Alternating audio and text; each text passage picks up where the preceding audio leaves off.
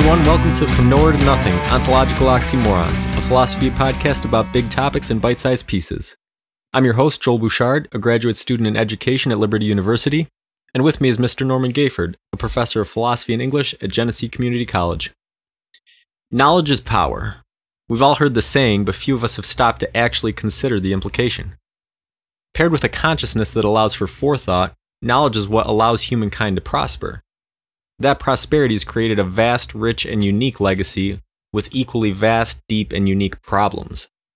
Today we'll look at what knowledge is, if it's possible, how humans use it for better or worse, and if knowledge can help the human species cheat extinction.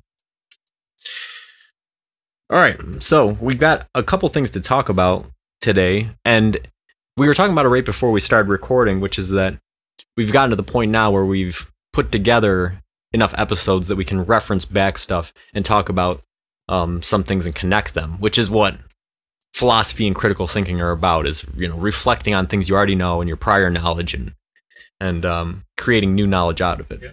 So we'll probably reflect a lot on the episode that we just did on self and, as well as epistemology and ontology, it's stuff that you have to talk about when you're talking about knowledge. So if you are just listening to this podcast, we might reference back to some of the other ones a little bit. Especially, I was talking about how we mentioned the ship of Theseus last week, and how do you know if your self is one self that you're adding and subtracting from throughout time, or if you're different selves as you go along. And then during the week, that thought came back up to me, and I realized, that's not just a psychological, sort of thing. It's also a physical kind of thing, because there's a study that came out about a year ago that said that by weight, humans are more bacteria or other living things than they are the single organism. So in that sort of way, it's almost, you have different things that make up what you are, and you have a sort of a symbiotic and synergistic relationship where one can't survive without the other, and it makes you wonder, well, are those tiny organisms part of me, or are they their own distinct thing, or how does it all work out, So, and these are all problems of knowledge. How do we know what things are? And we've referenced a lot of times throughout the podcast categorization. That's the key term with human knowledge, is categorization. Can we put it into a box that adequately describes the concept we're trying to construct? And what we're finding out is that we almost never can. That's right. There's always almost always exceptions, or things that just don't work, and then it's the job of philosophy to try to corral them back in, or come up with a new concept. Yes. So let's start by trying to put knowledge in its own box. So, the purpose of knowledge is putting things in boxes. Now let's try to put it in its own box. So let's talk about defining what knowledge is in terms of knowing something versus believing something versus speculating. So inside, we talked about last weekend, I versus me, the self that reflects versus the self that is reflected upon. So in terms of that system, believing and knowing are essentially the same thing. If I believe something, to me that is knowledge, but to the objective outside world, it may not be. That's right. So how have philosophers sort of framed that argument? Well, we'll start with Edmund Gettier. A 20th century philosopher. He said that having a belief that is true, supported by evidence, is not necessarily having knowledge. So he uses the example of a clock. You'll like this, right? So you set a clock, you wake up, you see the time, let's say it's 6 a.m., and it is right. Unless exactly 12 hours earlier, the battery stopped and that clock was at 6, but it wasn't 6 a.m., it was 6 p.m. You believe that it's 6, you see that it's on 6, and you wake up and the sun is shining. But if it's what the clock says is not necessarily what is. And so he uses this mechanistic example to say that whether the spring is broken or something else, is just because we believe, that doesn't make it knowledge. Knowledge is that which is measurable. Well, okay, so I believe that between where you live and the highway is X number of yards. I estimate. That doesn't mean my estimate is accurate. But if somebody says, oh, okay, because they don't measure even as well as I do, which is not well, then they've accepted a belief because whatever the authority is, whether age or whatever, somehow they think they've ceded authority to me as one example of, and on goes the potential inaccuracy. Right, and I think that's a big problem with knowledge that we have in the current day and age is, like you're saying, the definition between a knowledge and belief is finding some sort of empirical measurement system to compare the two and then coming to an agreement. But, and I think the problem in ancient times was finding a measurement system that everybody agrees on. All right, this is going to be a foot or a kilogram or whatever it is, or a stone. The British folks, or the most ancient examples, and I think it was the Han Dynasty China, where they decided how wide the wagon wheel tracks would be throughout the country so that everybody could ride in the roads. But I think nowadays that's established, so a lot of people will see information and without really questioning what the measurement system is, just kind of accept that because, like you were saying, an authority, somebody who has a certain age or a certain title or a certain thing, all right, they're an authority on this, so I'm going to take what they're saying as truth. And we necessarily need to do that. We're in a culture right now that is devaluing authority, and I'm not talking about political authority. That's an entirely different topic. But just the idea that we are, this is a soapbox thing, but we're sort of a bipolar society in the sense that we say we value education, but we don't want people to be elitist. We say we value education, but we don't want to accept that some people know more than others about certain things, because if they know more than others and they tell you that they know more, then they start losing social credit to be isolated. And so we want knowledge, but we don't want it. All right. And then we have the illusion of explanatory depth, IOED. Right? So we have, and this is about hard knowledge. So hard knowledge in philosophy is considered knowledge that is divorced from values, divorced from personal backgrounds. It just tangibly is. And we say we have knowledge of a refrigerator, and so, what, do you know how a refrigerator works? Well, sure, I plug it into the wall and it keeps things cold. No, that's not what I asked. Can you tell me how a refrigerator functions? Lots of people, including myself, when pressed to it, would say, oh, not so much. I know that there's intense cold created, and the heat has to be given off in order for the cold and if you have the humility to say, well, I guess I just stepped in it, didn't I? I really don't know as much as I thought I did about a refrigerator.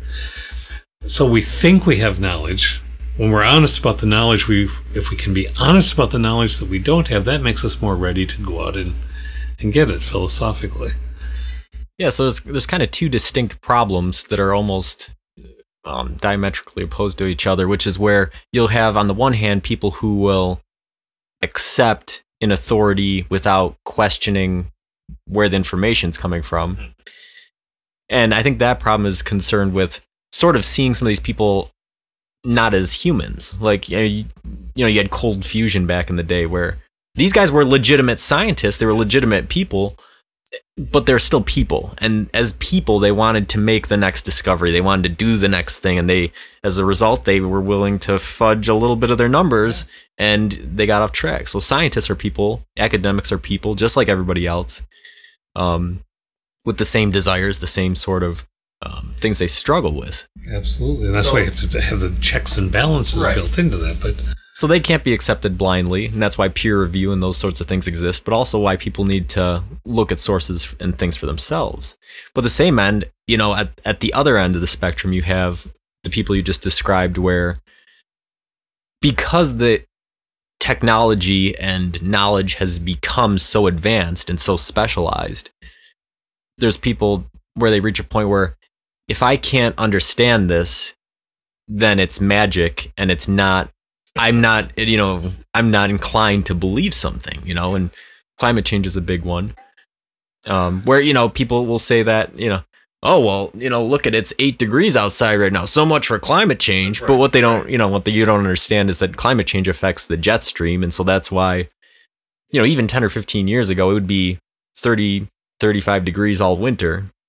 Whereas now you get 60-degree days, you'll get -5-degree days. And that's because the jet stream's going up and down. The polar vortex shifts. There was a whole discussion about that recently. So this is a system that's so complex, not even the people who are studying it understand exactly what's going on. Like your human being, us as a corporate entity made of all kinds of organisms. And we don't understand us. So it's not surprising we don't understand. Yeah. So knowledge is changing and adapting every day. And I think that's something that should be exciting and should make people want to learn. But instead, people want to skip the learning step and just immediately jump to the having an opinion or having a belief step. And so that kind of frames the societal problem of knowledge, which it wasn't really where I planned on going with that, but I think that it's good for the conversation. So that sort of brings us up to Moore's paradox, which kind of encapsulates the problem a little bit. And part of what that says is that, if you have a first person present tense sentence, like it's raining, but I don't believe that it's raining, or it's raining, but I believe that it's not raining. One thing that Moore noted is that those sentences seem absurd, but in actuality, they can be true. They're logically consistent and cohesive, and they're not obviously contradictions. And that kind of talks about what we were just mentioning, which is that knowledge and belief are separate things and people need to understand the difference between the two. You can't, just because you believe something doesn't make it truth. So let's talk about types of knowledge. So situated knowledge versus the ability to generalize. And that's a pretty important human concept. And it's something that in education is really struggled with. You learn something in the classroom. Now, how do you have a student that takes what they learned in that classroom, in that very specific, very, situated instance, and how do they bring that to regular everyday life? So, what's the background behind that? How do we learn things and then apply it? Okay. So I'm going to use slightly different terms, but I like your use of the situated and so on. So in philosophical terms, there's foundationalism and there's non-foundationalism. And foundationalism says knowledge rests on a foundation of basic beliefs that we know to be true without inferring. Okay, so the situational. I feel a pain. I see something blue. I exist. 2 + 3 = 5. So we know to be true without inferring these things for various reasons. My body tells me I hurt. Well, except we talked about this in a podcast earlier, except for the ghost pain when you don't have a limb and then you feel, but you're still feeling a pain. Yeah, and that kind of muddies everything up is when you start to talk about skepticism or, you start to conduct some of these experiments, sort of testing the ghost in the machine a little bit, It is. And the non-foundational even gets more complicated because it's a web of interconnected beliefs which reinforce each other. The non-foundationalists say there's things are coherent if the beliefs all adhere. if they hold together. If they cohere with other beliefs, then there's a stack of beliefs that reinforces other beliefs, and it all works, then it's a non-foundational knowledge. It's not necessarily accurate, but it guides a life. So somebody like Hitler would be a good example of that, because you have somebody that believes something, and then somebody around him starts to believe something about him, and then the general public starts to believe something about that system. And then even though what's being said is absurd or inaccurate, all of a sudden you have an entire group operating on the principles of this non-foundational knowledge. And then at that point, it doesn't matter whether the premise is true or false. What matters is the consequences of the belief, and it cascades. Look what you said about climate change a moment ago. There are lots of people that I care about in my life say the same kind of thing that you said. Well, sure, climate change, haha, look how cold it is today. Well, so the belief about climate change is that global warming means everything is going to get warm. Everything isn't warm, therefore global warming doesn't exist. So we get into a false logic or inaccurate logic. But observable circumstance in a local situated moment reinforces people's beliefs, because there are all kinds of reasons people don't want to believe. But I think for Christmas, my wife gave me this wonderful shirt, Science. The wonderful thing about it is it's true even if you don't believe in it. So, but is that foundational or non-foundational? Anyway, so is there coherence? And then there's another issue is, and it's related to what you were talking about. How certain do you have to be in order to know something? Right, because that's one of the questions that immediately popped up to me when you started talking about foundational knowledge was, okay, I have pain, therefore it exists, or I'm thinking, therefore I am. Those sorts of things I think seem intuitive to people, but I think most people, when you say 2 plus 3 equals 5, that's where a lot of people start to say, well, wait a minute. How do I know 2 plus 3 equals 5? What are numbers? There's a comedian that I like, Mitch Hedberg. He told a joke one time talking about shampoo and conditioner. And he said, 2 and 1 is a BS term. 2 can't fit into 1. That's why 2 was invented. And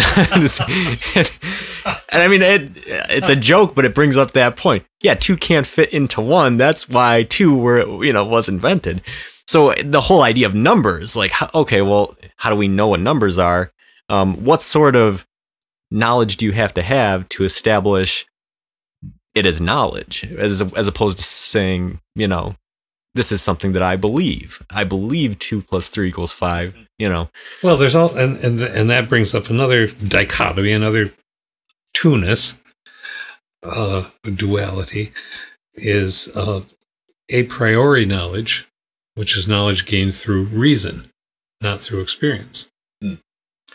And one could argue that when you're thinking about numbers and you are gaining the knowledge of that, and through reason, through logic, 1 plus 1 equals 2. And then we go to test it. But then there's Latin terms, a posteriori knowledge, which is knowledge you're gaining through your sensory experience. Right. So I think I remember a big example of this was Plato versus Aristotle, and wanting to figure out how many teeth a horse has in its head. And so Aristotle, like the Aristotelian point of view, was in favor of just going and counting the horse's teeth, whereas Plato was, no, let's speculate about it and think about, the shape of the horse's jaw, how many teeth could it fit. And so that seems absurd. Like, no, just go count the horse's teeth. But, you also have to think about the flip side to that, which the climate change argument we were just talking about is, if you're going purely on the sensation and the concrete and what's in front of you, then that can lead to false premises, the same way that speculating about how many teeth can fit in a horse's head can obviously lead you astray instead of just counting them. think a lot of it is trying to figure out how to put the two together. Yeah, how do I? right, and again, coming back to the core concept of how do I take a general principle, or how do I extract knowledge from a certain situation and apply it generally. And so I think it's a back and forth sort of process. There are two more terms for this. Maybe we're getting too academic, but I have to. But we're in it now. So, all right. So they're analytic propositions. These are the a priori kinds of things. These are the things we arrive at through reason. They're true by definition. So I scribble one on a card. All bachelors are married. You don't have to have a bachelor in front of you. All bachelors are married. We think about the term. Is that true? Or all bachelors are unmarried? Which is it?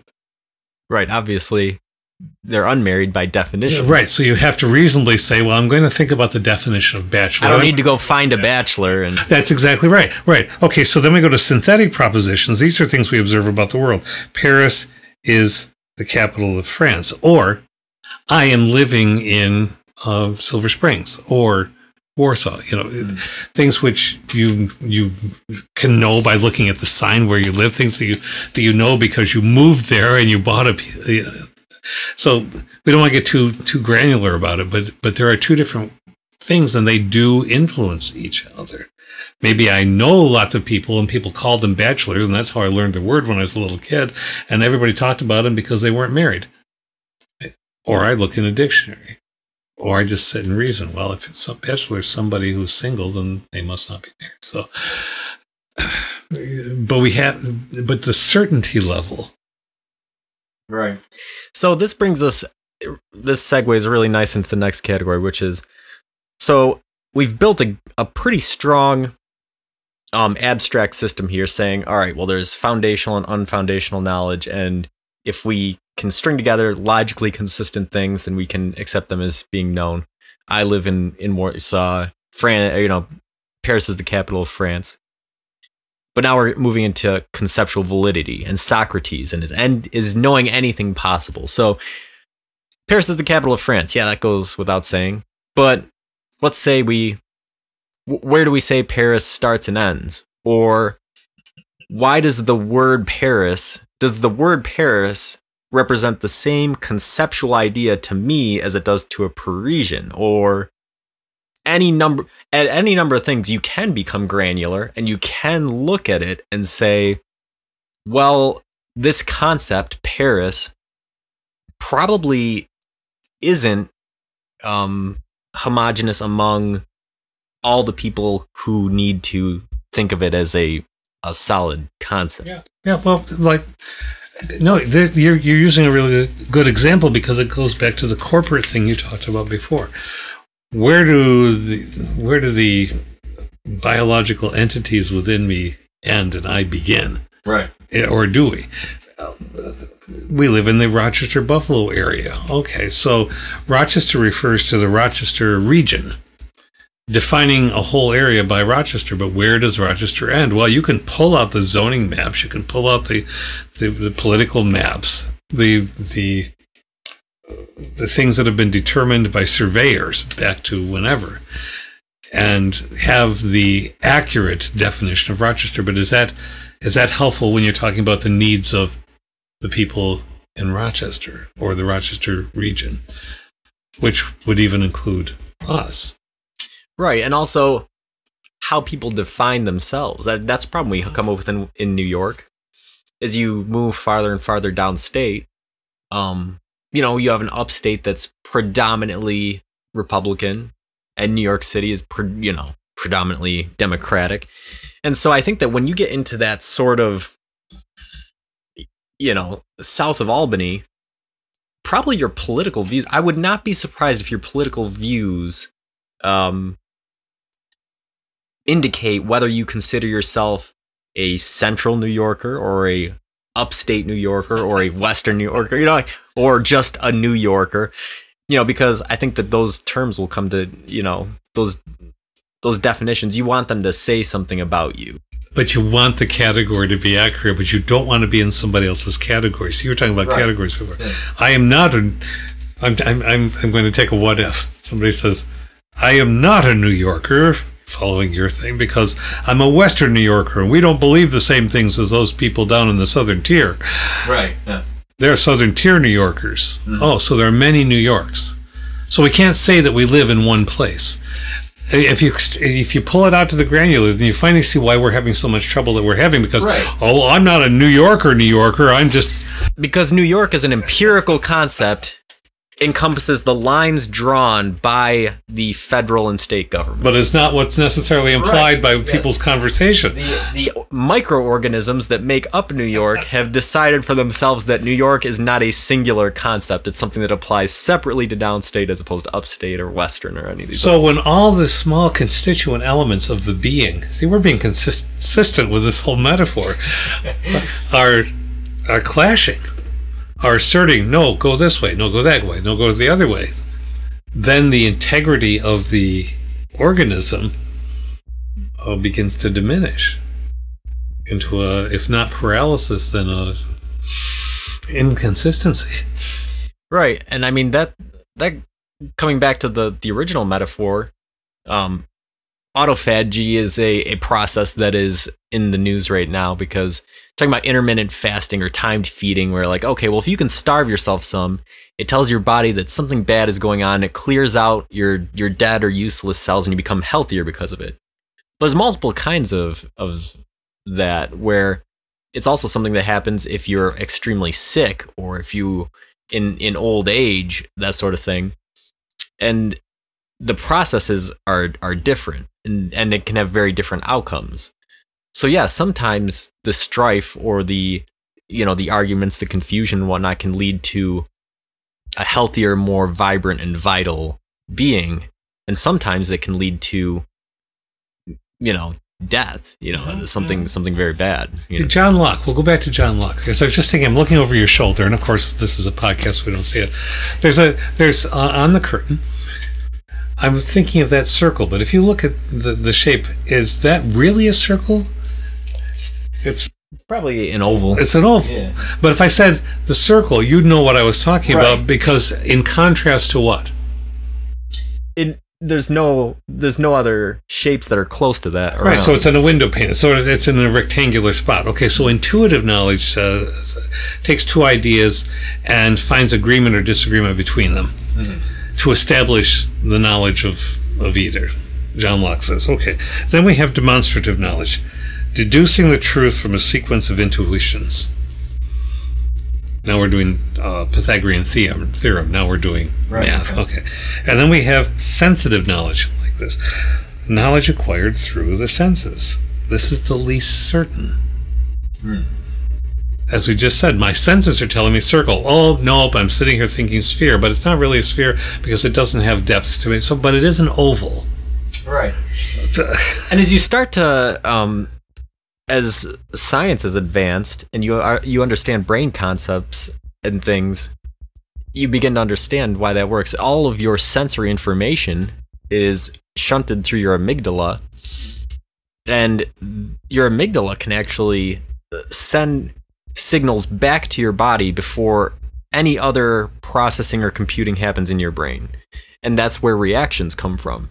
So if you see something flying at you out of the corner of your eye, your amygdala might say, oh my gosh, that's a rock, you need to duck, you need to cover your head or whatnot, when in reality it was your friend throwing a marshmallow at you or something, When the proper response would have been to turn your head and catch it in your mouth, instead you're ducking and covering your head. So if you look at it from a purely philosophical standpoint, that reaction doesn't make sense. You received sensory information that a marshmallow was flying at your head and you duck it and covered. Well, it doesn't make sense. But when you apply the brain knowledge, okay, well, actually we know that there's a mechanism to protect you that sends you information back down, saying that this is a worst case scenario, even though we don't have all the information. We didn't allow all of the computing to happen. And that makes you realize that these guys that were thinking about it hundreds of years ago already knew that without knowing the specifics. Yes. All right, sensory knowledge is not going to be certain. We already. In fact, we may even Alvin Plantinga, again in the 20th century, was toying with the idea that we may have evolved necessary false beliefs for our survival. Well, it just occurred to me in hearing you talk about that. Okay, so it was a marshmallow, not a stone, but you survived. Right.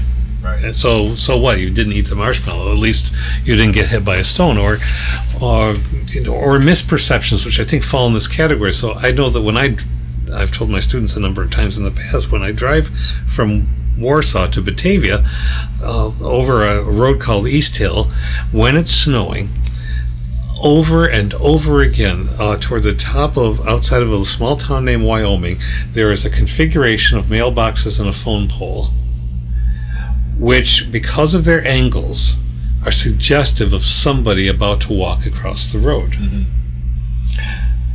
And I slow down every time I see that, because I think it's like a joke that just keeps happening. Fool me once, fool me twice, fool me again. Well, okay, so I slow down and I don't hit somebody, and there's nobody to hit because it's an illusion, an optical illusion, but my senses, which are inaccurate, are still warning me that there's a pattern that could be a problem. So the pattern knowledge. Right. So that's one level. The other level of evolving, perhaps, false beliefs is so that we just simply survive and reproduce. Right. People would argue, okay, we invented all the clusters of viewpoints on romance and everything just so we'd say, okay, let's reproduce. We evolved these entire structures which enable us to manage to live with each other. Right, and yet if you look at human reproduction versus animal reproduction, you'll notice vastly different patterns, like you said, with the romantic sort of implications and stuff. But all of those things have to do with most likely population control. You know, it wouldn't make sense to reproduce as animals do, because you might very quickly end up with too many offspring that you can't take care of, and then that's not beneficial to the increase of the species. Or you might end up in situations where now you have a mother by herself trying to take care of a certain number of children, and a father that is, nowhere to be seen. And none of those things are beneficial. And so some of these other things are brought about in order to reinforce patterns of behavior that are beneficial to the progress of the species. Social evolutionists, Richard Dawkins, and many, many others would take Plantinga's work also and say, look, this is why we still have religion. Now, this is, again, I always have to say this when we're talking, because I'm not slamming those of religious faith. I truly am not. But if you understand the idea that if we think we know enough things that perhaps Nietzsche said God is dead. He wasn't saying God is literally dead. He's just saying the concept is no longer necessary. All right, well, that's the idea. But if it stays, if despite all the potential difficulties that are associated with religion and all the wonderful things, but if the difficulties outweigh the wonderful things and it stays, that means it has some kind of evolutionary use.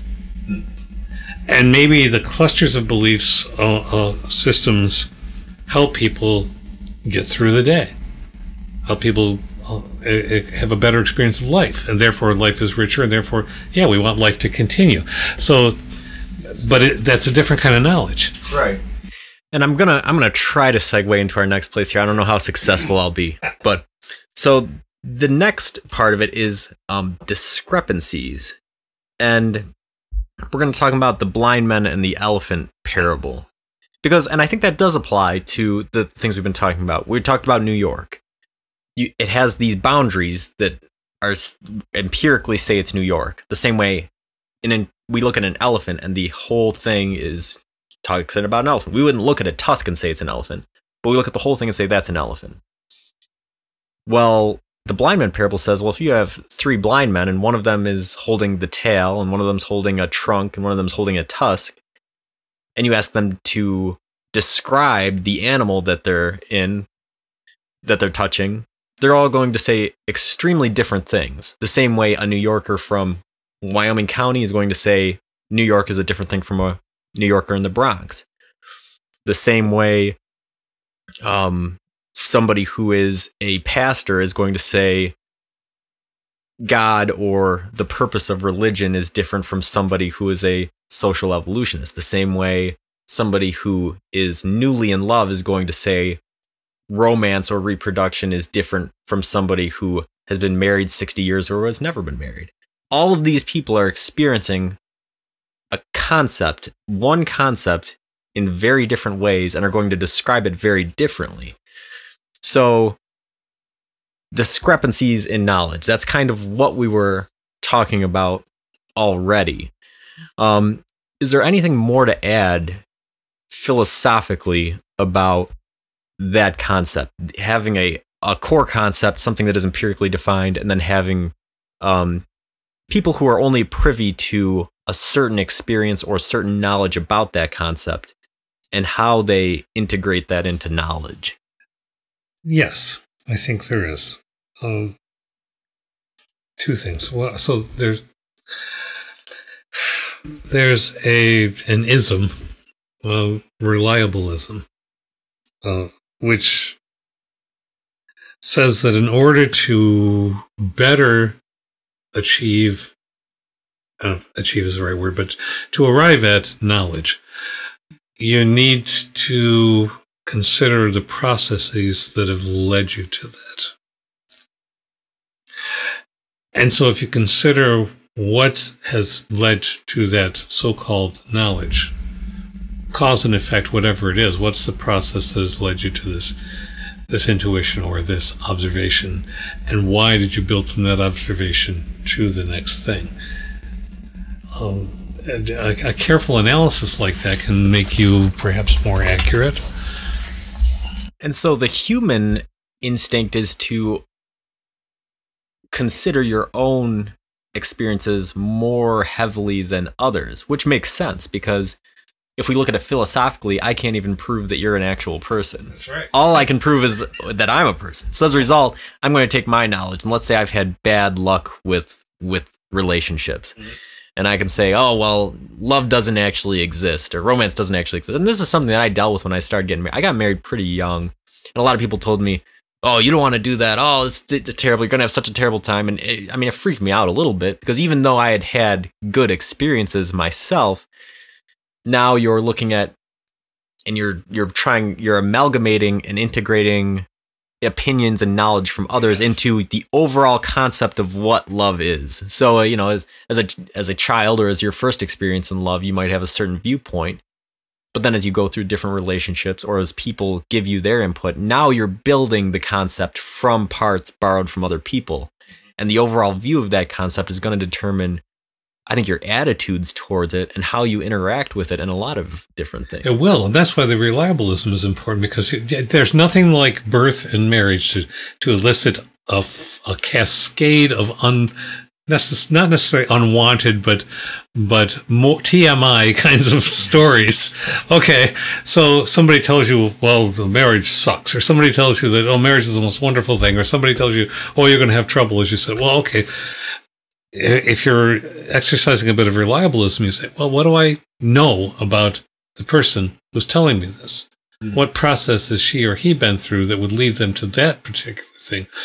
But sometimes we don't do that. We say, oh my God, it's going to be terrible. Oh my gosh, it's going to be wonderful. Why? Because they told me so.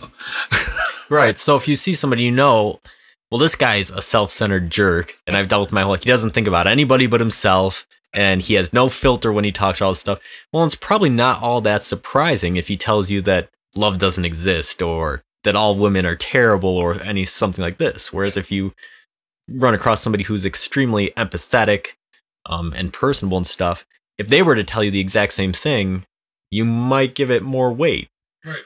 Whereas if you've met 10 of these empathetic people and they all say that love is a good thing, then you might begin to add that to your concept of what love is. It's reinforcing things. So right. This is the process. So Richard Rorty, one of my favorite contemporary philosophers, he says that truth is an ongoing conversation. That there's no, I remember older people in my life saying, well, the fact of the matter is, and he says, no, there's no fact of the matter.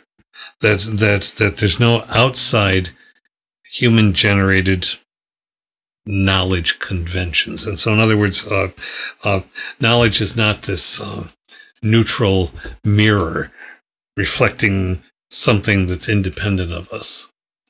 That doesn't, for him, for a number of contemporary philosophers, nope.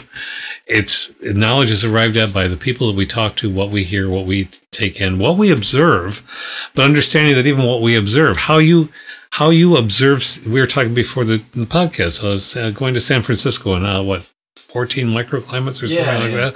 All right. Now, somebody told you there were 14 microclimates based on their own experiences of having lived there. You're saying, nah. Right. Even though this guy, he's a tour guide, this is what he does day in and day out. He drives through all of these things. He's lived there for who knows how long. I'm still doubting his expertise because I've never experienced anything like that before. Precisely. And he also might be being a showman because he's trying to keep your attention. Yeah, and he might have alternative. Right. So, but then you experience them and you say, oh my gosh. Well, maybe you didn't count 14, but maybe you experience a number of shifts and you say, okay, so whatever the number, there are some interesting things going on here. All right, so Rorty says that there's no independent fact that just hangs out there and we're a neutral mirror reflecting it. That the very fact of our interaction with it, with whatever it is we're interacting with, means that we begin to see the things that for whatever stack of reasons we privilege, we want to believe, or we notice more. And so because we notice it more, that must be the most important element. Back to the elephant. If I'm feeling an elephant, even if I'm one blind man and running my hand over the elephant, I might find the tusk to be the most interesting part. And so when I describe it, I might describe this mass, but it's a mass with a pointy front, which is a mighty point, and therefore, so the elephant in its entirety is not being described. The sensitive information coming from our senses is being privileged. Right. Yeah, okay, and I think this is a good segue into applications of knowledge. So human traits, we've talked a little bit about how we apply knowledge. But let's talk about how do intelligence and wisdom and language direct that process. And we've gotten into it a little bit.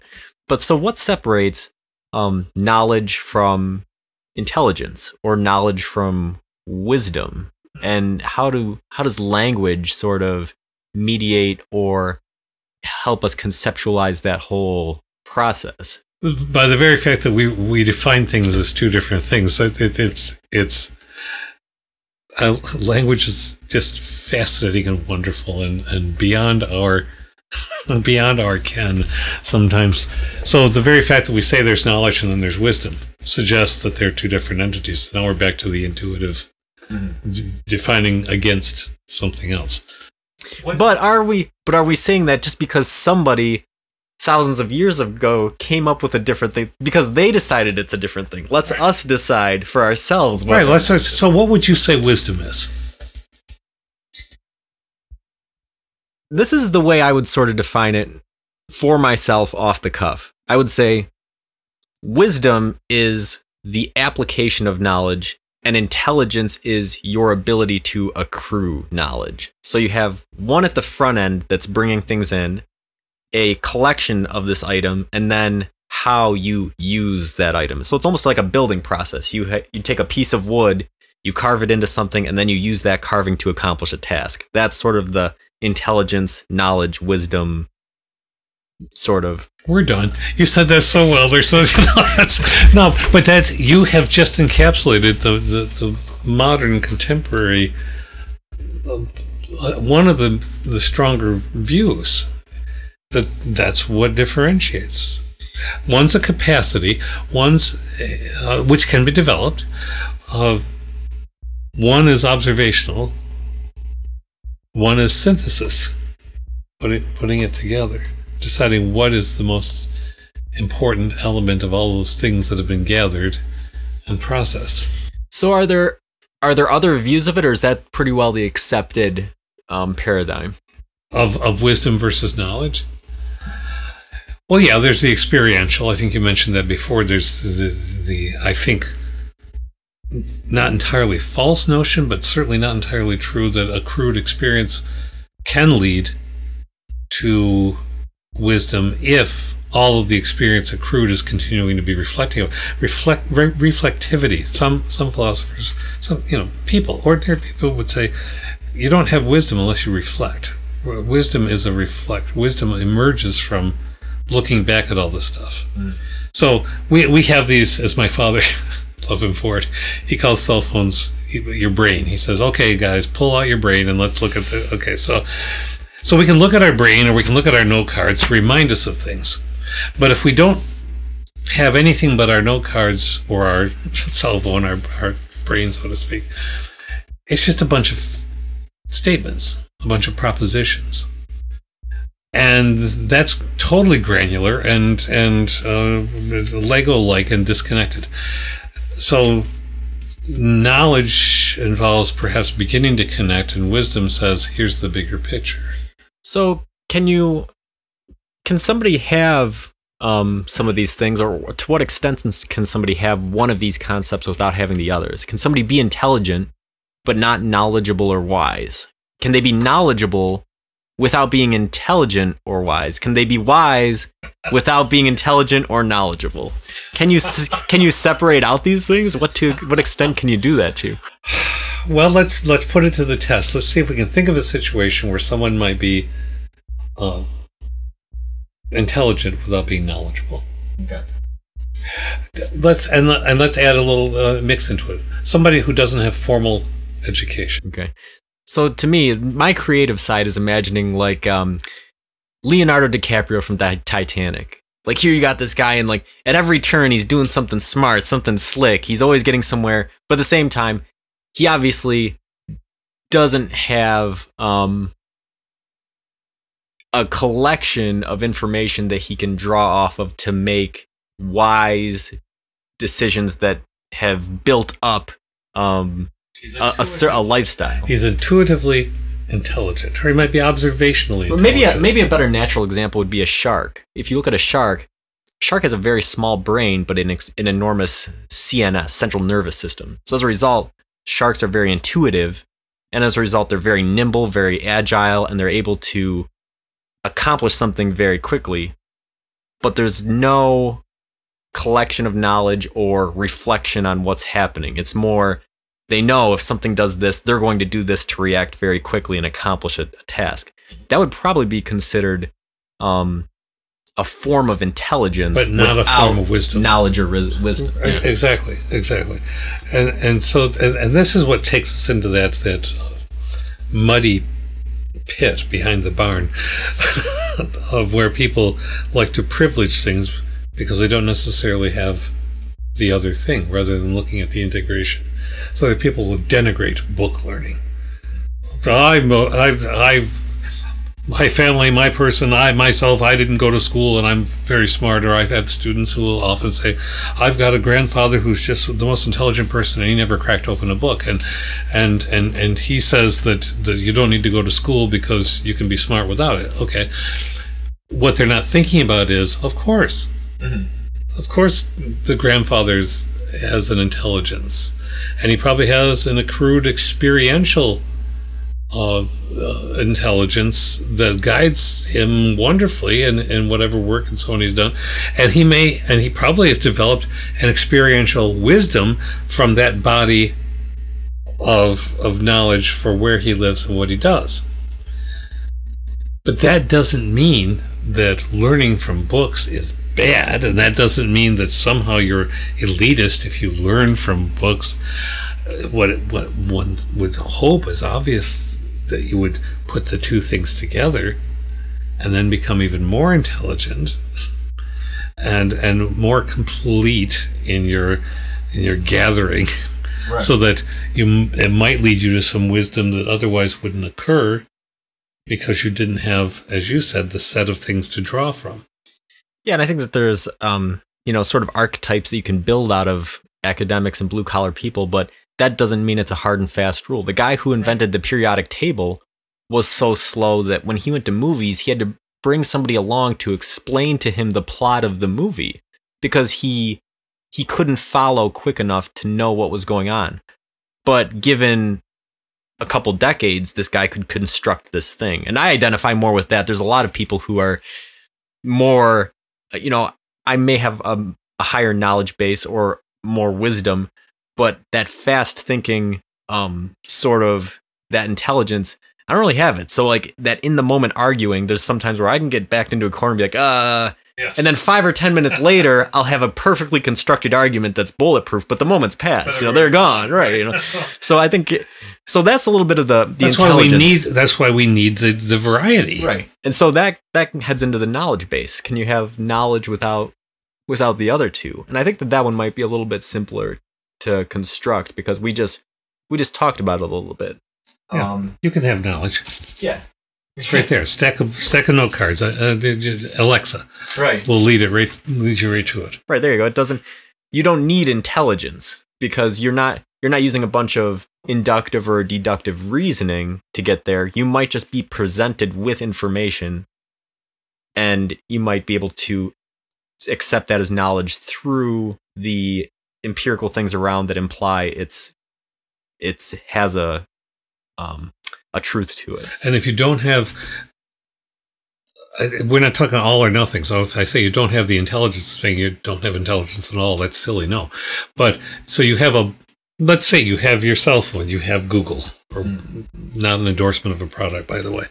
So if you don't know or haven't learned or how to do a guided search, and you're just depending upon some Alexa or whatever it is, or you do a search and the first 5 things that show up, you say, well, there's the answer, and you go to it, and you go to that answer and you like it, and you don't look at the authority of what the source of information is.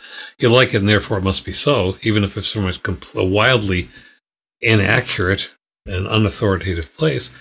Well, you can gain knowledge, but that knowledge may not be accurate. Right.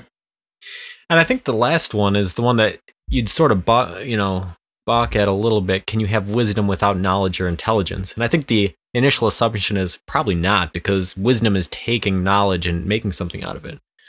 But to me, it's sort of an example I would think of is if you had somebody who, let's say you find somebody from a third world country and they have never had any kind of formal education, and maybe they have a malnutrition or a life situation that has caused them to have a lack of intelligence.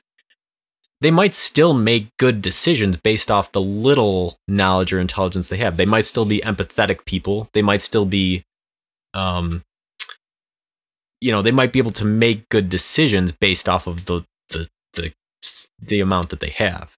So I think that basically what this whole thing is kind of established is that there are 3 different concepts for a reason, and even though they do interrelate, you can't have one without the other. There's enough of a difference that warrants different concepts. So let's look at the flip side of it a little bit, which is ethics of knowledge, and what are the implications of naivety or ignorance or lying? What has philosophy said about some of those negative aspects of knowledge? Utilitarian knowledge, or utilitarianism's consequentialism is part of that. And we've talked about that before. Would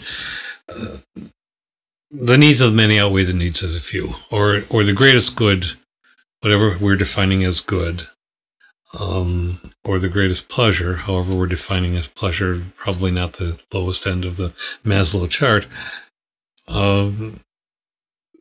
If you make a decision based on those parameters, you're making a decision that's probably a good one, and therefore you're working on the knowledge that you have to affect that decision.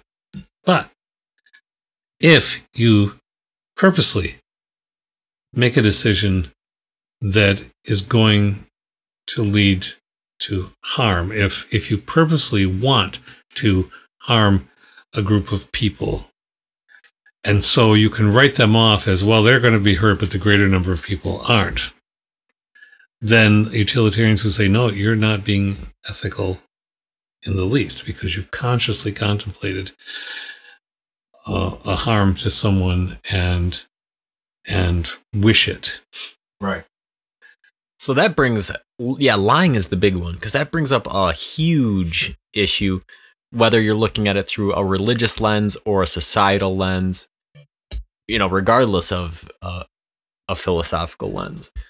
And some people will say, well, if one person's going to get hurt, but many are going to get benefited, then it's good. Whereas other people are going to say, no, lying is always bad. Or if you do it intentionally, it's always bad. Think of presidential fact checking. Now, it's done all the time. It's not just with the current president, but newspapers will do this. Well, fact checking is interesting because it means going back, looking at a statement a president has made, and then making a determination of some kind, whether it was an out-and-out lie, it was something that's been misunderstood and misrepresented to a small or a large degree, or that it was accurate. Well, most journalists work really hard not to use the word lie in fact-checking. They will say this was far from the knowledge that we have. Here's the empirically measurable fact. So if somebody says 2,000 people are doing something, and there were 80, then there's a disconnect between those two kinds of things. Right, and that's important because that brings in those other concepts. Now we're moving from lying to ignorance and naivety. And I think that in everyday life, like you're saying, people wouldn't draw that precise of a distinction. People would just say, oh, he's lying or whatever. But I think that the reason they distinguish on a presidential level is because a president's actual beliefs influence world policy. So if he's lying about something versus being ignorant about something or being naive about something, all three of those things have different possible outcomes for how he influences policy. If he's flat out lying about something, he might influence a policy about what he actually believes. If he's ignorant about something, he still might influence the policy, but why he's influencing the policy that way might not be. Has different motivations. And this is true. This is why I think we need to bring it down to our regular relationships. When people leap to, let's think of someone that you work with, or the cluster of people that you interact with frequently. And we all have characters in our lives, and sometimes we make some of them villains, and sometimes we make some of them allies, and all of that kind of stuff in the narratives that we weave. But if, and I say this as a very flawed person, we all don't always do this, and we don't do it nearly as much as we should. If we looked at the statements that are made and didn't just leap, you're lying. Well, or how would it be different in a relationship if you say you're inaccurate? Right. People don't like to be inaccurate, but it still sounds better than lying. Or there's some stuff you don't know that really might cause you to think differently. Right, and the biggest one that I think of right off the bat, because I've struggled with it for a while, is road rage. No, not rage. I don't road rage, but like attitudes. Yep. And so this is probably a good example for it. Let's say I'm driving on the road on the highway, and there's a big lifted truck, right? Yep. So if he drives past me fast and cuts me off, I might get extremely angry because I've woven this narrative. The people that drive this truck and people that drive this way and do this thing are villains, and that's going to be my knowledge of it. Now, if we transport ourselves to the guy inside the truck, maybe he is a malicious character. He sees me driving in my car and thinks, oh, this guy's a loser, cuts me off. That's one possible scenario. Maybe the guy's wife is in this seat having a baby and he's rushing to get to the hospital. And that would be a different thing. Or maybe the guy has a problem with spatial relationships and thinks that he's given me enough space and pulls in and cut me off completely on accident. All three of those are different scenarios. All three of them rely on different kinds of knowledge. And really, it brings up that sort of separation between, ignorance in making a decision, or being naive about how a process works, or intentional malicious behavior. But regardless, it's not really my job as the person driving the other car to make that decision. But what I decide to believe about it can influence my attitudes. In one of those situations, I'm probably going to be screaming inside my car with my raised blood pressure. Right. Or in another one, I might be thinking, I hope he gets wherever he's going safe. Or in the other one, I might be thinking, man, this guy kind of needs to learn how to drive. Yeah. It only affects me, my attitudes, my thought about how I construct knowledge about how this other driver is behaving. And this is what Buddhism, as one example of many things, this is what yoga practice is about. Is you just hit it. Whatever that interaction was with you and yourself in that car thinking about this, it affected your physicality, it affected your presence of mind, it affected your blood pressure, it affects the way another moment in the day has gone.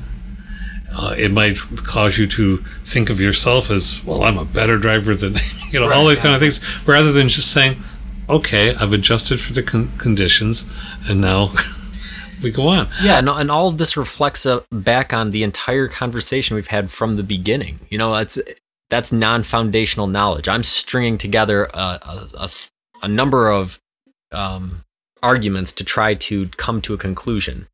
Oh, does this guy drive a lifted truck? Oh, is he driving a certain speed? Is he doing a certain thing? Does he have certain bumper stickers? Can I see in there? Is he wearing a hat? All these things.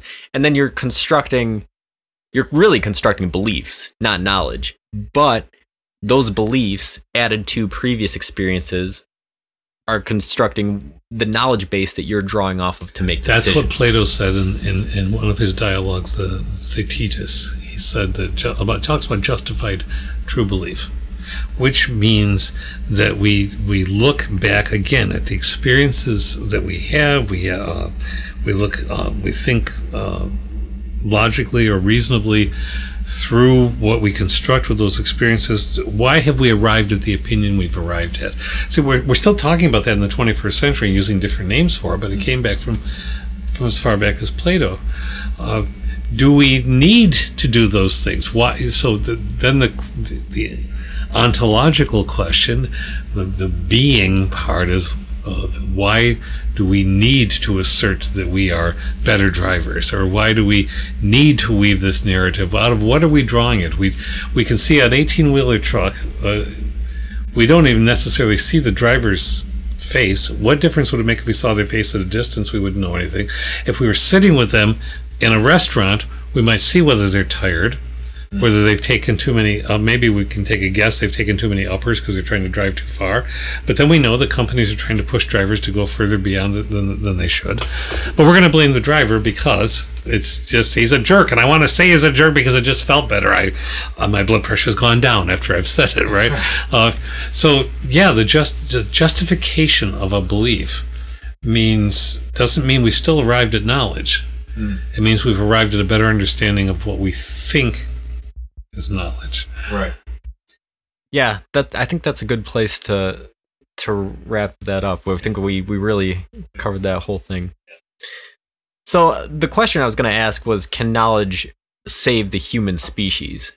And I think that's something that a lot of people think about, sort of regardless of, your situation, whether you're looking at it from a climate change point of view or a political point of view, and those things will influence different. You might think that building a wall on the southern border is the way to protect our tribe, our nation. You might think that ridding CO2 emissions is a way to save it.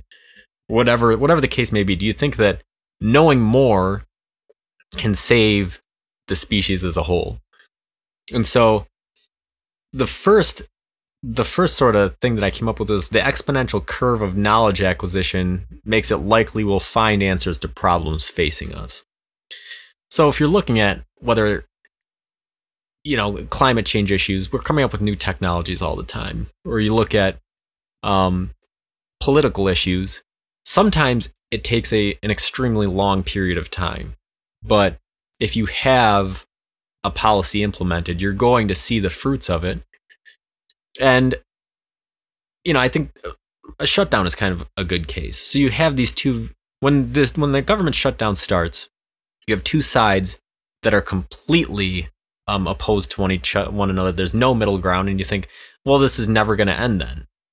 But as time goes on, one or both sides are going to accrue knowledge about the situation as it's unfolding, and eventually one or both of them are going to come to a conclusion about the inability of this to continue, and a decision will be made about how it's going to end, whether it's a compromise or a complete, a temporary or permanent. Okay. Essentially, knowledge, even if it looks like both positions are in one place that's not going to move, it's not going to be the case forever. There's going to be knowledge happening. There's going to be things happening.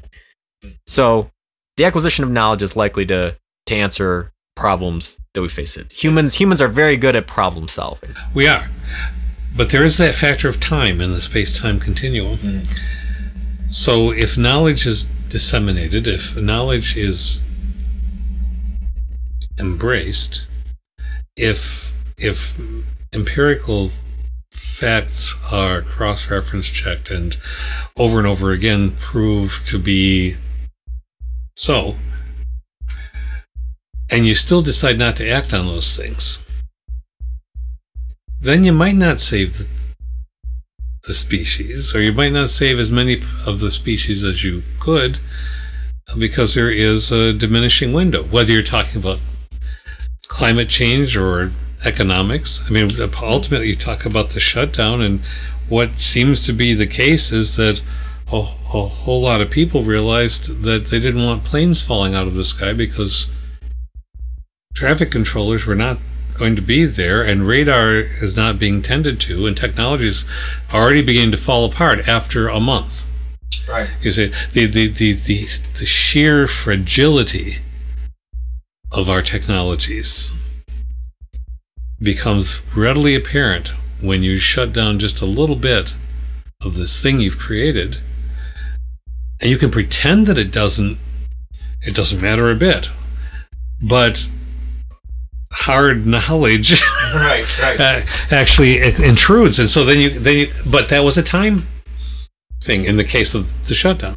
Yeah, and that goes into the next point, which is resource scarcity will make survival difficult. And again, you can apply this to climate change or political situations. Water. Yeah, it doesn't matter what the situation is.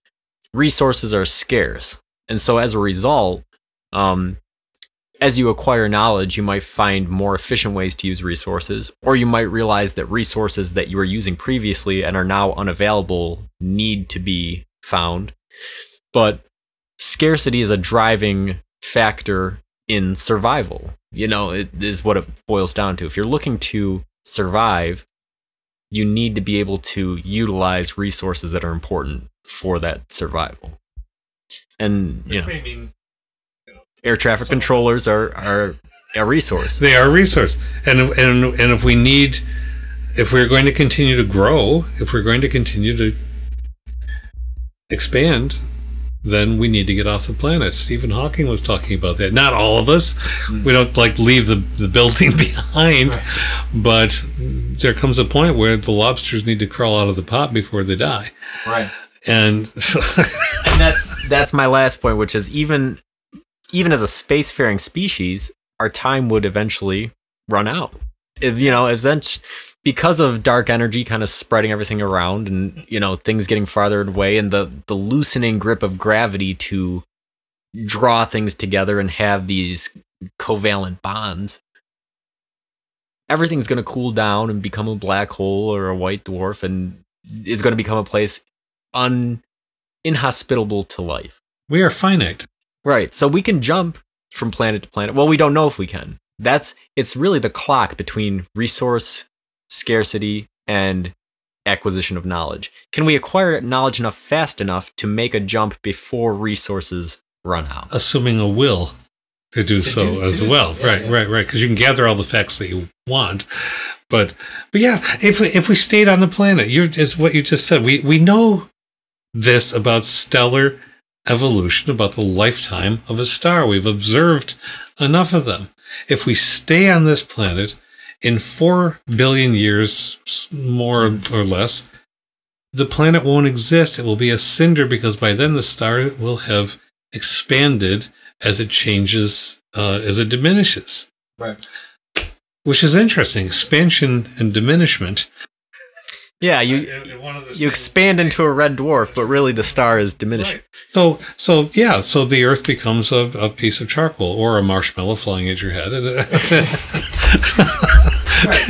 So there's an end point, but as usual, lots of people don't want to consider the end point. It's not a lot of fun, but yeah, and it doesn't matter if it's on an individual term or on a species term. We know it. Like we know that we'll die as individuals, and we also know that we're going to die as a species. So how does that knowledge affect how we live as people, but also how does that knowledge affect how we decide to move forward and contribute to society? Yeah, that sounds like another podcast. I think it is.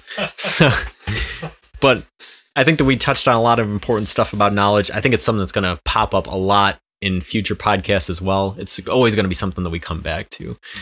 So thank you for listening to From Nowhere to Nothing, Ontological Oxymorons. The recording and production are provided by me, Joel Bouchard, and the song featured in the show is Questions off of my album Jaguars, which you can find on Spotify or anywhere MP3s are sold. Until next time, keep pondering.